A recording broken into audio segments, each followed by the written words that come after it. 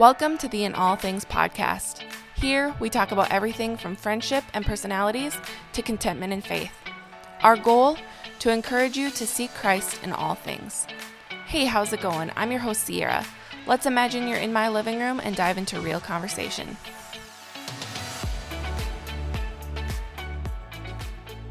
Welcome back for another Hot Takes with Sierra episode, guys.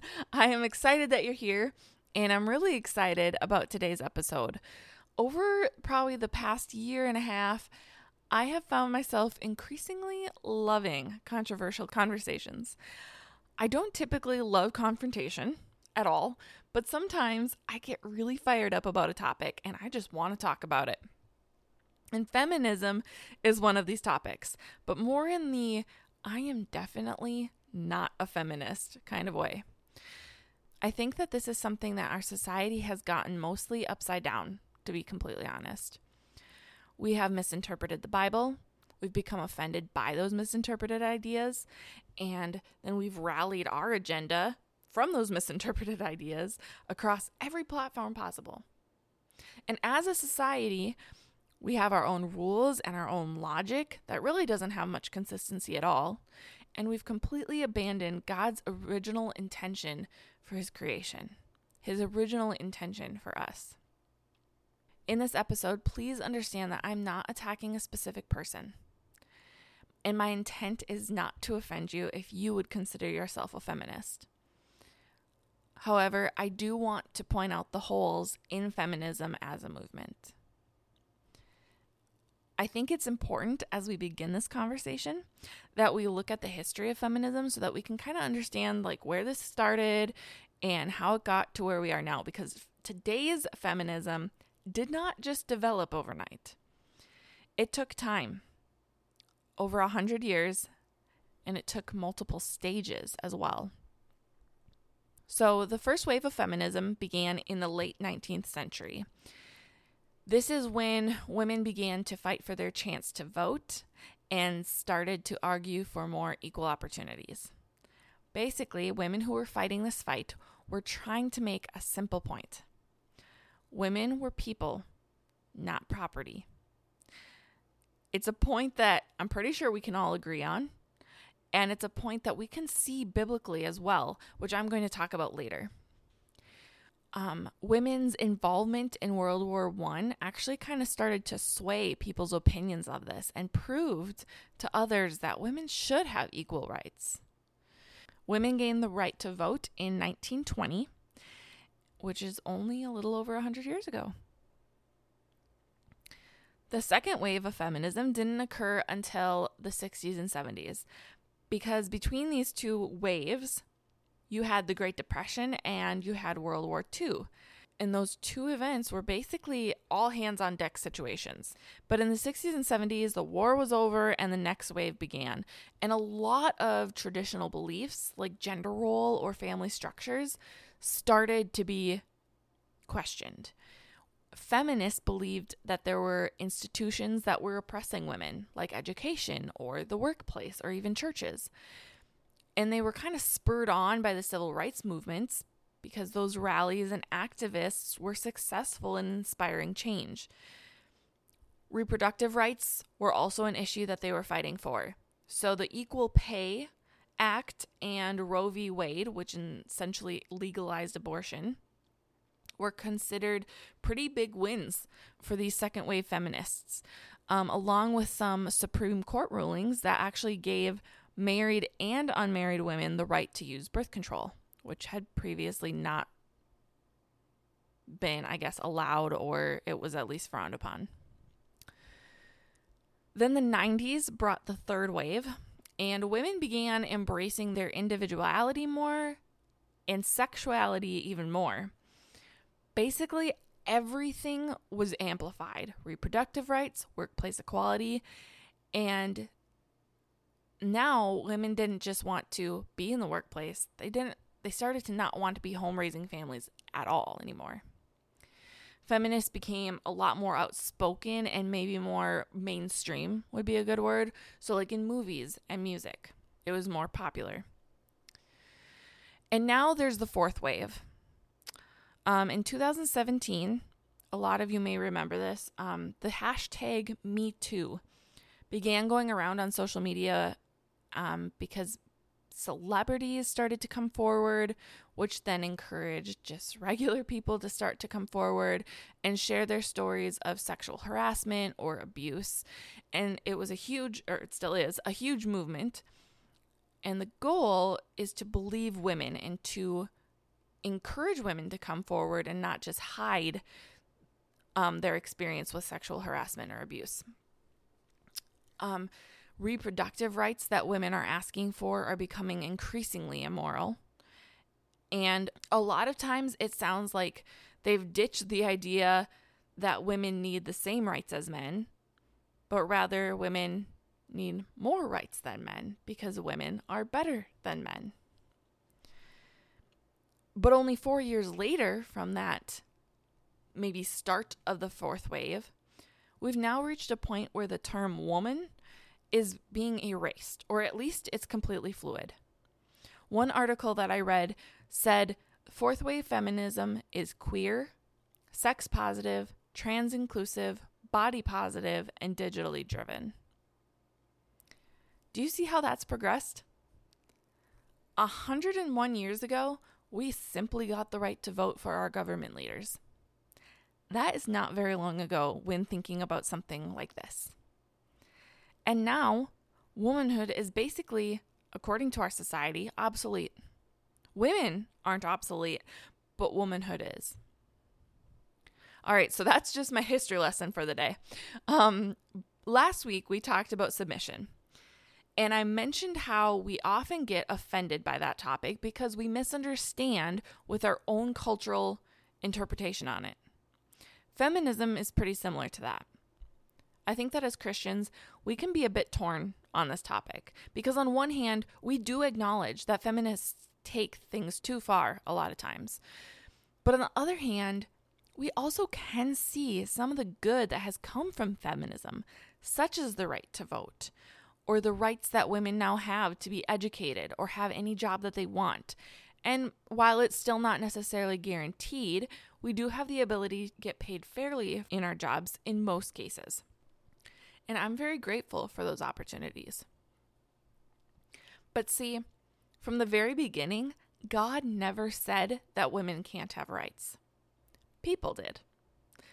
Somehow in history, people got it wrong and had this low view of women, treated them as property, and placed restrictive rules on them, guising it under what God said, but it wasn't God. So let's talk about equality first from a biblical perspective, because equality is the biggest push in this whole movement. Genesis 1:27 says, "So God created mankind in his own image. In the image of God he created them. Male and female he created them." 27 verses into the entire Bible, and it is made pretty clear that male and female are equal. We are all made in the image of God. In Galatians 3, it also talks about how we are equal in God's eyes. It says, "So in Christ Jesus, you are all children of God through faith. For all of you who were baptized into Christ have clothed yourselves with Christ. There is neither Jew nor Gentile, neither slave nor free, nor is there male or female, for you are all one in Christ Jesus." And this verse in 1 Peter may sound like feminists could use it for their argument, but let's read it. "Husbands, in the same way, be considerate as you live with your wives, and treat them with respect as the weaker partner and as heirs with you of the gracious gift of life." Wives here are referred to as the weaker partner, and so I think that women kind of get offended by that. But it's simple. It is just biology that men are usually stronger and physically more able than women. It doesn't mean that women aren't strong at all, and it doesn't mean that there aren't exceptions for this, but generally speaking, men are the stronger sex. But as this verse points out, even despite the difference in physical strength, we are all heirs of this gift of eternal life. But we also need to recognize that God created men and women different from each other. not with differing values, but different. Where feminism sees this as a bad thing, we as believers need to see the good that is in this. The fact that men are, again, generally speaking, physically stronger than women, and women are, generally speaking, more nurturing than men, is a good thing. Society seems to just try to pit men and women against each other, but the thing is, we are not in competition with one another. God gives men and women different gifts to fulfill different purposes in his plan. Let's look outside of the gender situation. God gives some people the gift of being great with numbers and spreadsheets, so maybe that person's an accountant. And God gives other people the gift to teach, and they're good at writing, so maybe they become a university English professor. One of those gifts doesn't make an individual more valuable than the other. They are both valuable as individuals. They are both valuable to society. They have the ability to both be valuable to the kingdom of God. Now, next week, we're going to talk about biblical womanhood, so I'm going to save some of this conversation for then. But men and women have such an opportunity to embrace their natural gifts that God has given them. For some women, that's working outside the home. For other women, they're called to be a stay-at-home wives and moms, homemaking and raising their kids. Feminists of today looks down on those who want to stay home because they're not breaking down barriers, so to speak, like they are. Yet one of the feminist mottos is to follow your dreams, only not when it goes against what we believe. And here's my issue with feminism, and at large with liberalism.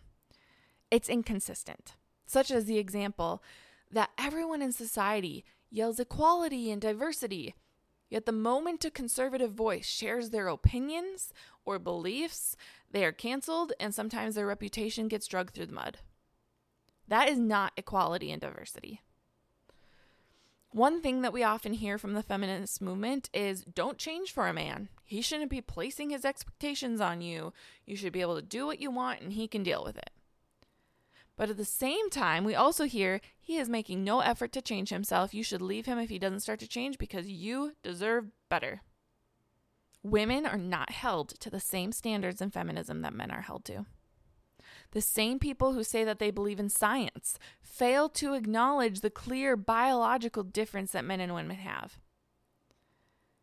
The inconsistency never seems to end from where I sit. And honestly, no matter what the argument is, inconsistency for me personally gets to me. And I have a hard time getting on board with it, whatever it is. And here's the thing about today's climate of feminism. The bar is always changing. If you're a woman, you're great. If you're a man, you aren't great. Women don't need men. Judgment on someone has nothing to do with who they are, unless they're conservative. But it's all about their gender and their skin color, which we're not going to talk about today, but it is all intertwined. And now, society is erasing terms related to women, like mother or breastfeeding. And we're beginning to allow biological men compete in women's sports. But somehow, women are still better than men. Last fall, we had a major election. Just in case you forgot, it was a pretty big deal. No winner was announced right away, but there was a projected winner prematurely claimed. And after that, I saw many, many posts congratulating Kamala Harris on becoming the first woman vice president, and congratulating women on this progress in our society. I shared some thoughts that I had in a post online, and here's what I said. I keep seeing congratulations to Kamala Harris for becoming the first woman VP, even from conservative people who didn't vote for her. First, she's not VP, at least not yet. No one has been officially elected yet. Second, and my main point, have we become so hungry for progress that we sacrifice morality in the process? By celebrating that progress, we are celebrating what she stands for. If we want equality, for heaven's sakes, stop voting people in based on their gender and skin color. Vote for them based on their values. Harris is willing to allow late-term abortions even after birth. She wants to legalize prostitution. Stop congratulating women. This is not progress for us. I see it as a humiliation that the first woman VP is someone who stands for things so evil and vile as she does. And even now, I still stand by every word of that, as strong as that might be. Somehow, we've gotten to the point when we are willing to sacrifice morality at the feet of progress, and that is an issue. Now, we could get into a lot of these issues just under this one topic, like abortion or the trans and race conversations, sexuality, and it could go on and on and on, all under the umbrella of feminism. But I'm not going to talk about each and every one. Maybe if you guys like these hot topic episodes, we can do separate episodes on those. But I just wanted to focus on feminism today and how it's not a movement that's honoring to the Lord, and how we can gain a biblically based confidence as women and in our view of women. Because again, women are so valued by the Lord. We are so valued. And so, as I mentioned, the fact that early feminists fought for our rights, I'm very grateful for. So that we have human rights to vote and to have a job and to get an education if we want it. But it's now been taken so far that it is no longer honoring to the Lord. And somehow in this controversial movement, society has degraded the importance and value of the family. Because women have fought for workplace equality, they've also now merged to this place of not wanting to raise families at all. Women don't want to get married. Women don't want to have children. Women don't want the responsibility of families because they believe that men and children hold them back. They hold women back from success and status and money and freedom. And then when feminists come across a woman who does want to have and raise children, we're accused of regressing their progress, or we're accused of being oppressed. Here's what feminism fails to understand about families. Men and women both have the responsibility to raise the next generation up, and that is a huge responsibility placed on us. It takes men and women to raise kids in a healthy environment, even though our society no longer believes that. As a woman, I see this as a great responsibility, one that I would love to take on someday. I don't see it as degrading or holding me back. I would literally be raising the next generation. Another thing, women often either believe that they don't need a man to raise their family, which isn't true, or they believe that men should be the ones to raise the family so that she can be the breadwinner and have more freedom. Now, it isn't necessarily wrong for wives and moms to be a household breadwinner, but it's the attitude that she brings with it that can be detrimental. Because if you listen to what I just said, women believe that they don't need a man to help raise their family, or they believe the men should be the ones to raise the families. It comes from this attitude of disrespect to men. Either we're so great, we don't need them, they're unnecessary, or they're just these low lives that should be stuck at home raising kids, which also then has a very low view of children. And it's just this blatant disrespect that has come in our society. And as I just mentioned, women believe that they don't need a man to help raise their family. But the thing is, they take it so personally, as if somebody's telling them that they are unable to raise a family by themselves. The thing is men and women both are probably fully capable in raising a family alone, to some extent in most cases, right? But most times when we are talking about this, it has nothing to do with abilities. It has to do with what God's design for family is and what are the outcomes of raising a family in a home with mom and dad. In Genesis 2, we see an account of the creation of the earth. And after God created Adam, he wanted to find Adam a helper. This is the word that's used, and this is the word that causes some women to cringe a bit and get defensive. Because similar to submission, we see this as being less than or subservient to someone. But do you know who else is described as a helper? The Holy Spirit. Now, I'm not insinuating that women are equal to the Holy Spirit, because that is not the case and would be taking it way too far. But the same word is used to describe us. What it does mean is that just as the Holy Spirit as a helper is not subpar in the Trinity, women are not subpar to men in a relationship either, in a relationship or society. God made women strong and unique and capable. Yeah, we have some weaknesses. And yes, men have some weaknesses too. They also have strengths. And it's the beauty of God's design. Men and women complement each other. And we contribute different things to a family and the capital C church. And we do contribute different things to society as well. But once again, different or distinct does not mean unequal. We are both needed for kingdom work. A biblical femininity account that I follow said, "The world offers dismal sameness. Christ offers true originality." Next week's conversation is going to be about biblical womanhood. So we are going to keep talking about this topic, but talk more about what the Bible has to say about women. I hope you enjoyed today's conversation. Please go ahead and leave a review on Apple Podcasts or whatever podcast platform that you're listening on. And make sure you're following me on Facebook and Instagram at inallthingspod or on my website, inallthingspodcast.com. Thank you for joining today's conversation. I hope this was an encouraging episode as you continue to walk with the Lord. If it was, please leave a review on Apple Podcasts.